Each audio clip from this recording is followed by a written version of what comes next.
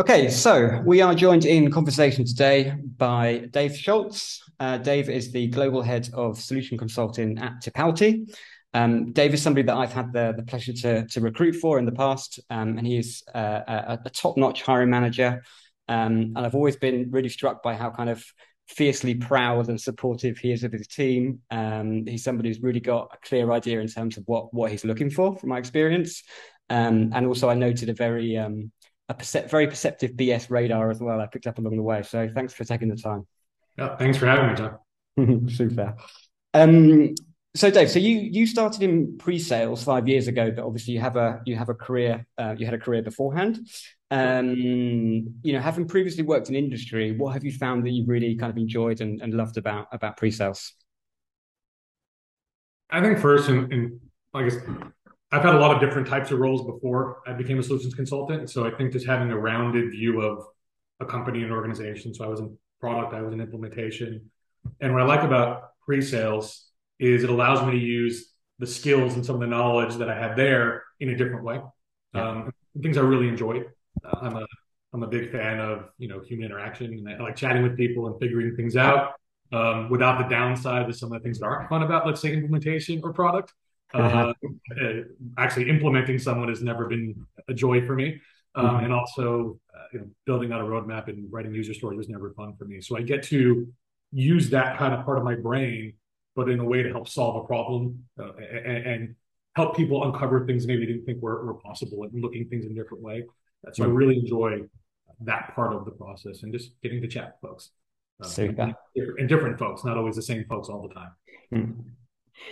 Thank you so much, Dave. And if we are thinking about your hiring, how much hiring have you done, and how important is hiring for you? Yeah, so how much hiring? A lot. So I've been at Tipalti for about 5 years, been running the team for about four and a half of that. When I started, there were two of us. As we sit now, there are 28 of us. And so I went from two in Northern California to 28 across across North America, and now in Europe. So a lot of growth there, a lot of remote growth. Obviously, a lot of it happened during COVID, so not a lot of in-office stuff. Um, Hiring is the most important thing I do. I think everything stems. Um, you hire the right people, and I think the rest takes care of itself. If you hire the wrong people, the rest takes care of itself. In the other way, so I think I'm pretty I'm pretty specific. I have a pretty good profile of what I'm looking for from a person perspective, and we stick to that. Um, I've taken on individual work to not hire the wrong person. I'd rather run a cycle myself than hire someone that's going to upset the apple cart, so to speak. It makes perfect sense, and I believe it is so good that you have a clear picture of what you're looking for in an ideal candidate. And if you are thinking about your team, what are those traits that make the difference between a regular SE and superstar? It's a good question, and I think it's nuanced. I'm just going to the technical ability, the ability to understand the product and all that stuff. I'm using that as a given. I think that's just table stakes for me. You have to have the aptitude to understand what we do. So I think things that stand out for me first and foremost is empathy, and I don't not just because you're a caring person that's nice, but it's also empathy means you listen, you understand, you pause and try to get where the other person's coming from. And I think for me, the best SCs listen to what their prospects need and their pains, and then try to address that and have a conversation around that versus just explaining what we do. Knowing when to push back, knowing I think it's important, knowing when to maybe disagree with a prospect in an appropriate way, and a different way of looking at things. A lot of folks get set in what they know. And part of buying a new solution or addressing a problem is you need to change what you know because that's not working. Uh, Also, those that know how to take a step back. I am a huge proponent of work-life balance.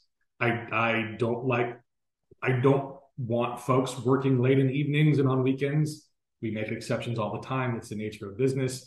But I think those that can separate and step away and can be efficient with their time during the day, I think that's an extremely important thing for me, because it leads to long time success in the role. And as someone who cares about the business side, I think it makes a lot of sense that people are happy and healthy. But caring for the people side as well, you don't want people that are unhappy and burnt out and go into their weekends, bitter because of how much they had to work and things of that nature. So finding that balance, I think, is really important to me. Yeah. It's so easy for everyone to fall into the trap of just being pushed into a little bit more, a little bit more, a little bit more. And you don't bring your best self when you're pushed. A bit of pressure is good, but when it becomes too much, it's just, it's crazy. I'd rather have 35 hours of a great SC than 50 hours of a decent SC. Yes. I just think, and I do my best to do the same. Good. I work a little bit more than others, but that's also kind of with the role. But I still try to make sure that the team sees that there's a separation. Super. Good stuff. And you talked about before, so you talked about pushing back and empathy. I suppose empathy is it's a natural trait, and it's also easier when you've been in the situation of somebody else. And so I know, so Tipalti sell into Office of Finance. So most of your stakeholders are finance professionals, to my understanding. And we talked before about you coming from an industry background, and I know that you've had good success hiring people from the finance side. So like CPAs, you'd say in the US. I've forgotten the acronym in the UK, but finance professionals, and obviously they will have that level of empathy, having sat on the customer's side. Is that the reason why you've done that? What's been your thinking behind leaning on individuals that come from finance type roles? Well, I think if you know the industry, you know the role, you automatically build a bit of credibility just off the bat. You say I'm a CPA and you're selling to a controller. I think there's a lot of value there. We also, a part of our business, we sell to folks that are in product. I can resonate very well with those folks because I have a product background. So we definitely have about a little bit more than half the team, I think, are from the industry. Actually have a couple of former customers as well who have joined the team because they like the product so much and they wanted to get out of the accounting or the finance world. But if you can get to a point where who you're selling to or who you're speaking to knows you understand their world, that's a huge thing. It's really valuable. Now, it has to be authentic. You can't come across as BS. So if you have that title, you've worked as a manager of FP&A, or you've been in one of the big four, people let their guard down a bit more because excuse my language, you're not just going to be speaking of a bunch of bullshit and don't know what they do. You actually know what they do because you might have done it yourself. Now, I don't want the entire team to be that, because I do also believe that you can't have all of the same person and the same skill set in a role. I think diversity of thought, different ways of looking at things is also extremely important. And so that's why we've definitely indexed a lot on the finance side, but it's by no means all we hire. Yeah. I mean, I just hear it time and time again that, customers, it's a really kind of a peer level conversation. And also just the practical kind of understandings of the politics within an organization, how things get bought, what the incentives are, what the drivers are, it all adds up.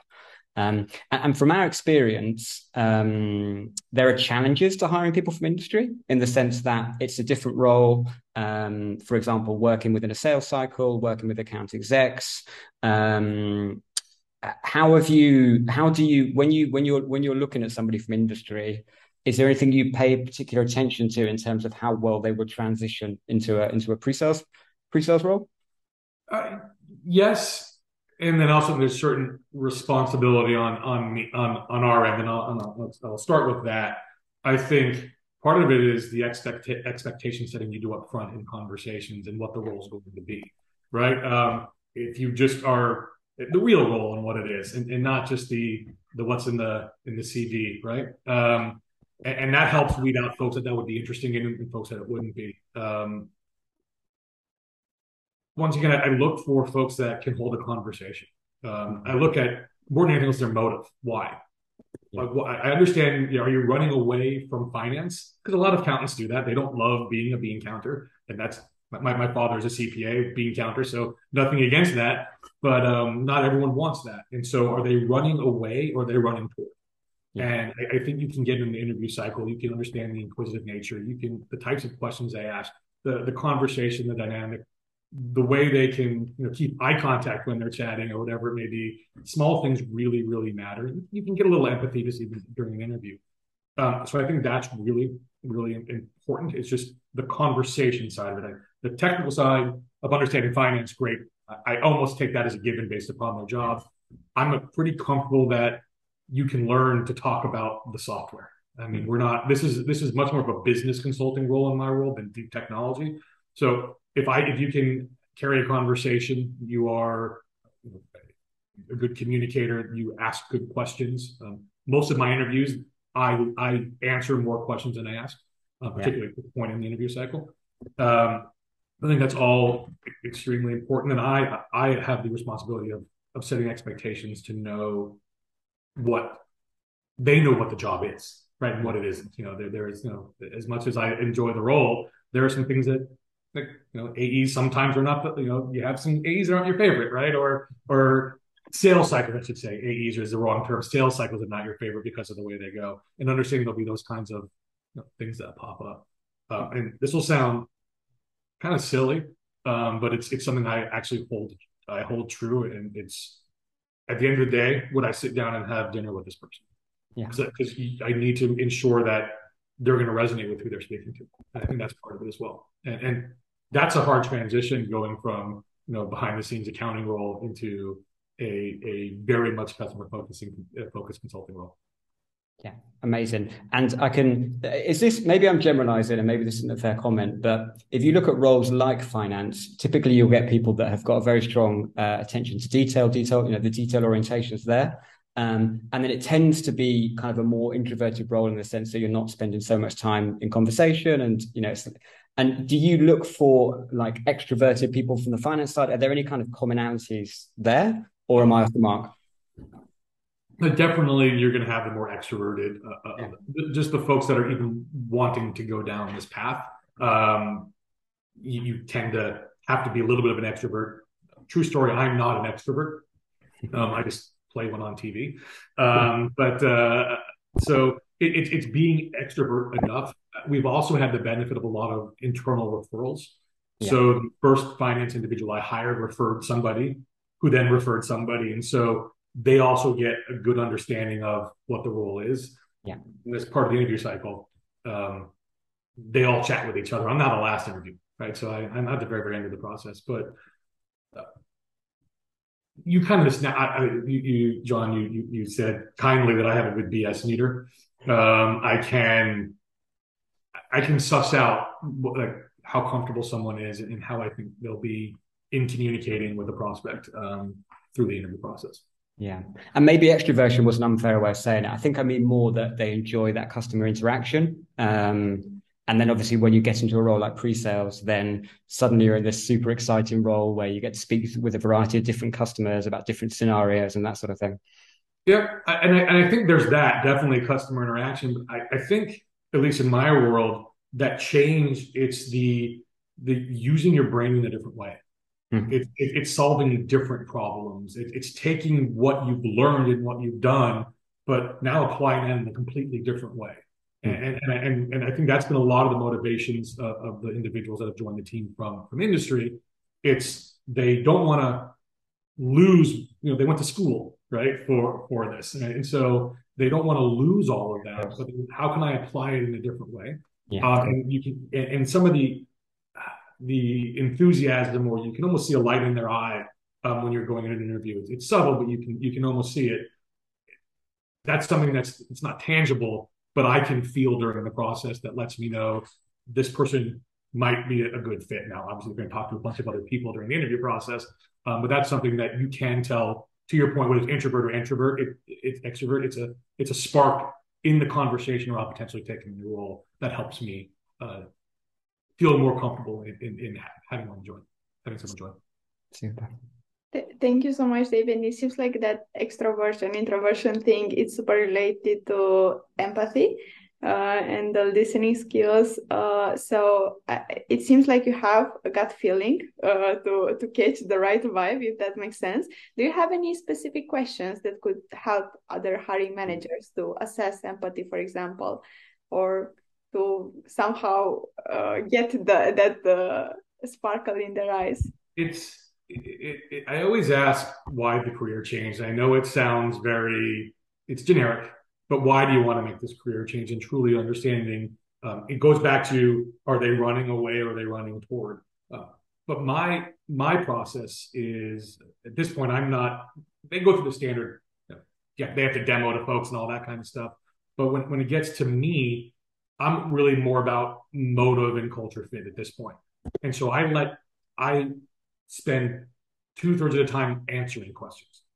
And that, to me, and the types of questions that get asked, help me understand the motivation of what's important to them, right? If they're asking about the role and what the day-to-day is going to be like, they're asking about the team, how I work with others, all that kind of stuff, that helps me understand they're truly interested and this is what they want. If they're asking basic compensation type questions, or what's the benefits package and things of that nature, that tells me no, that's not a good fit. But it's the quality of the questions they ask, and then as a solutions consultant does, I always have follow-up questions to their questions, and it's their responses to those. That's an interesting question. Why do you ask? Or whatever it may be. It's the answer to those and how they can think on their feet that help me also feel like, one, I understand their motivation, and two, they are able to think quickly and respond with a quality answer. And that way we get away from the canned interview responses, which is something I truly try to avoid, is asking standard interview questions, other than well, why do you want to make this career transition? Because I think anyone would ask that. That's important to me. Thank you, Dave. And I believe this would be super helpful for our viewers as well. And if you could go back and talk to yourself when you first started assessing candidates, what advice would you give yourself?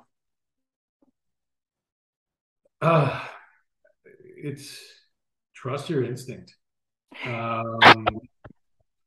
There are times that I've been actually very fortunate in that the retention rate and that folks in this team, it's really, really high as we've grown, and I'm really happy about that. But there are times that my gut told me we maybe shouldn't move forward, and we did. And that ends up not being a wonderful thing. And there are times where I said I wasn't sure, and so I had one more conversation, and I got that level of, okay, let's move forward, and it's worked. So it's trusting my instinct, but also early on, when we weren't a big team, I didn't have a lot of SCs that could be part of the interview process.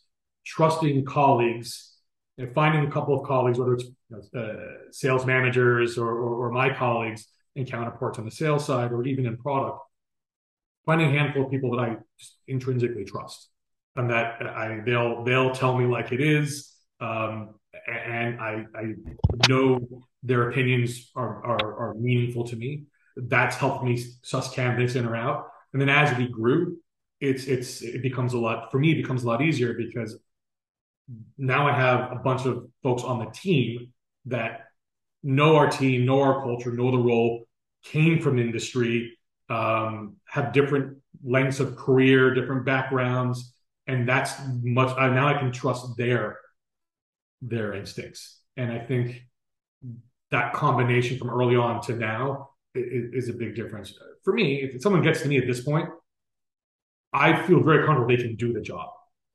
It's will they, and do it well, because we're pretty tough crap. But it's will they be additive to the team?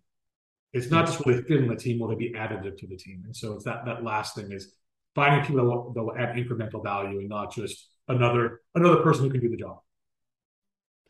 Thank you so much, Dave. And the last question from my side, as a global director, how do you go about coaching and training your managers to hire? It's difficult, because once you're global, cultures are different, environments are different, and you have to be sensitive to that when I'm hiring in. And so, I was fortunate enough to work with John and my first hires in Europe. And one of the things that just in doing that hiring process was letting the first manager I hired know that empowering them to know what's right for their market. I know what's right for the company, and there are certain things that are non-starters. We have a no asshole policy, but we do know that different geographies and different markets are different, and that's important. I think once again, it's everything that I went through. And kind of my last response is find people you trust. Find people whose opinion matter to you, and you know that if they're feeling positive or they're on the fence or negative, that should color and give guidance to your decision. It shouldn't be the final decision. At the end of the day, it's your decision whether or not you want to hire someone or not. And then it's empowering them to do it. And we've had good success doing that as well. And I think if you set up the interview model properly, that the candidate gets to have enough conversations to know about Tipalti. We have enough different conversations to get to know about the candidate that process intrinsically makes it easier on the hiring manager to trust the collective gut of everyone. And I think that also matters. Don't be afraid. Like the way we built this, you may make a mistake. Odds are against it. We've done really well, but if you do, it's okay. It's harder to unravel, but we'll be fine. And I don't want people to live in fear of hiring. I think hiring is a positive thing, and I think just empowering folks to do that and build their own network of trust within the company is important. And trust, if you build trust with the recruiting team, whether an in-house team that we have, as well as potential, external recruiters, trusting those folks that the candidates you get are already vetted to a point where you're not dealing with folks that would never make sense at the company. I think that makes it easier as well.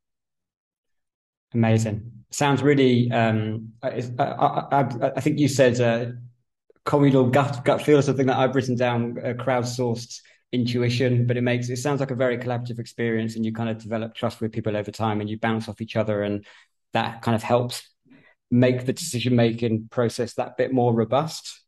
You have to. I don't, it's not a dictatorship. At the end of the day, I'm not the one who's in the day-to-day trenches with everyone anymore. Unfortunately, I'm a little bit away. So for me to be the arbiter of everything doesn't make a lot of sense. Yeah.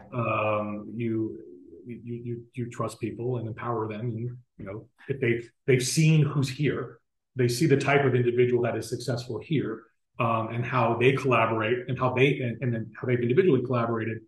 And then it's kind of this kind of ball of momentum that just keeps on moving forward. And that's kind of what we built. Yeah, it kind of becomes cultural in the sense that you can see that person fits in. And you said you've gone from 2 to 28, lots of growth. I'm sure there's lots of growth projected. You've got managers now doing the recruiting. You've got an international team. And it sounds to me like you're all building this trust together and building an idea, like a way of working together. And you mentioned things like a no arsehole policy. So are there any, when you go out to hire as a hiring team, do you set any kind of must-haves in terms of values or culture? Do you define kind of what you're looking for, or is it more everybody speaks with the individual and then you kind of come together afterwards to see what you all think? Like how much structure do you think is important as you get bigger? I always think structure is important. I think you have to balance structure with the experience of a candidate and of the role and the speed in which you might need to hire, right? I think structure helps when you have to hire quickly. I think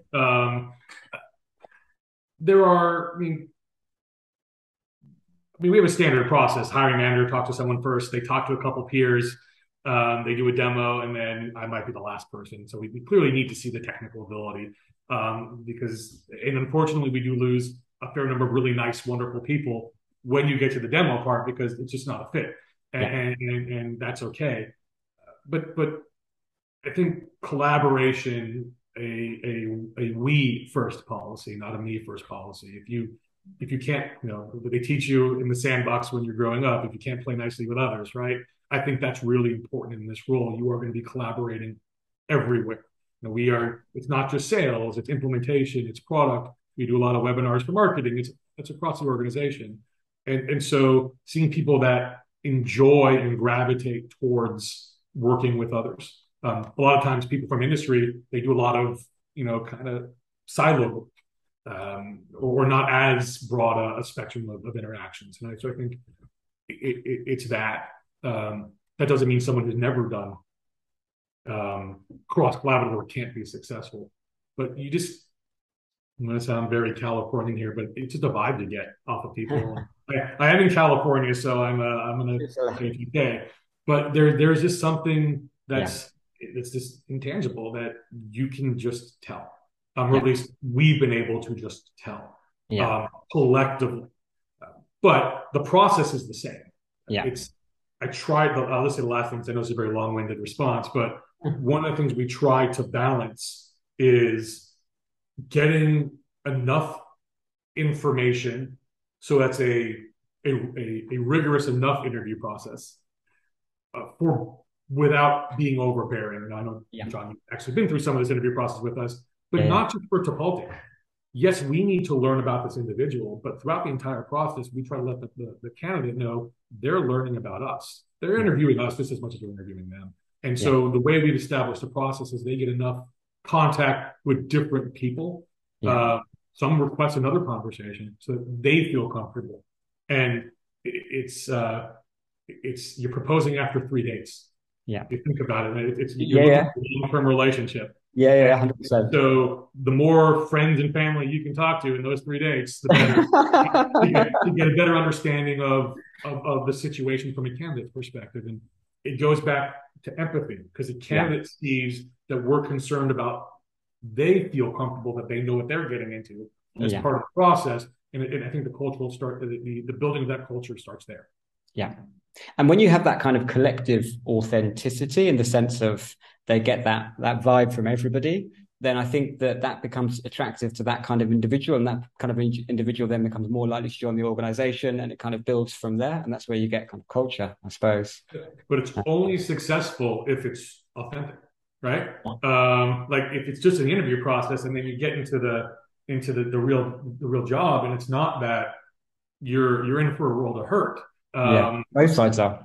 Right, yeah, exactly. It's more impactful to the company, I think. Unfortunately, but one of the things that I'm very proud of is, we do these, culture surveys, right? The culture amp every 6 months, and at the 28 people, they say one of the questions are, "You going to be? Do you see yourself as an employee 2 years from now?"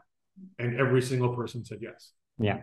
So that tells you that we are practicing what we preach. The job is what we tell them it's going to be, and there are, if not better, and they're not surprised. And I think it's the experience during the interview needs to match the actual experience when they get the job. Yeah, and then an atmosphere perspective, right? It's a little different because you're doing the job, but it's that culture has to stay the same.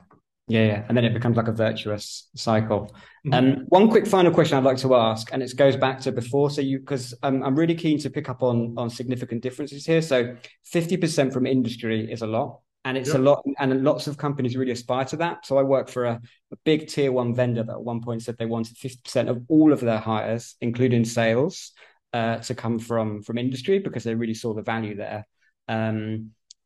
So if you and you talked about former customers as well. So what's the secret sauce in terms of, and I think you mentioned referrals, in terms of getting that good pipeline of people coming from industry, and also, how do you go about bringing people in from customers? Has that just been serendipity, or has there been I'll start with customers.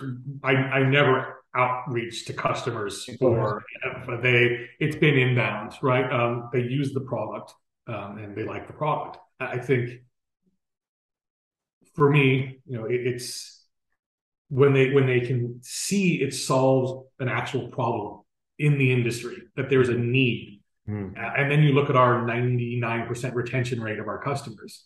So it's not just that we have customers, it's that they stay with us. Yeah. They've used the product, they know it works, and because they have had to close the books, to use financing, but they had to close the books. They understand what it's like getting invoice approvals. They see and they know the actual pain that exists. It draws them to a solution that can solve that problem, right? If you're interested in making a career change and you see a tool and a solution that works and solves a problem you've experienced, that's extremely powerful. Look, we're not curing cancer here, but we're improving the lives of finance folks. No one goes to college to get a finance degree to key an invoice into an ERP. Like, that's not why they got their degree, and nor did the folks that we brought on board. So that's a big, powerful moment for them. Plus, once you have a friend who's done it, or a former colleague that's done it, and they're happy and they can tell you the good, the bad, and the ugly, and they're very happy, that makes it a lot easier. And I'm all for referrals. Now, I don't want to go all the way everyone CPA, because I think there's some benefit to having, as myself, I'm not a CPA. I've worked in industry, but I'm not a CPA. Having folks willing to get different thoughts, different experiences as part of the process as well. Amazing. Super. Thank you so much, Dave, for everything. I'm not very sure if you have any questions for us or for our research. No, I think it's important research. Like I said at the beginning, the culture fit to me is the most important thing. And I've done a lot of my career, and the thing I'm the proudest is this team and what we've done. So nice. And to be real, it's not because of me. It's if you get the right people in, it's everyone. And if people truly believe that, because it is the truth here. I'm a bit of this much of the success of the growth and all that kind of stuff. I just make sure we steer one way or the other. So I think this is extremely valuable, research and stuff we're doing here, because we do I'll leave this last thing, our last sales kickoff. Each of the leaders gets to say something, and this is something that I said, and I firmly believe. I believe that a company with good people and great product will always be less successful than a company with great people and good product. Yeah. I think it's the people at the end of the day that move the engine. I don't care how good your product is. If your people are okay, you're going to have a harder time. If you got great people, that's going to help propel you further. And that's kind of the outlook that I look at when we're going through and bringing folks onto the solution consulting team here at Tipalti. Yeah. Thank you so much for your time and for this insight. My pleasure. Thank you. Thank you for wanting to chat with me. Dave, it's been an absolute pleasure. Thanks so much. I've learned lots in this conversation, and just really, really appreciate the time. Thank you so much. Cheers. My pleasure.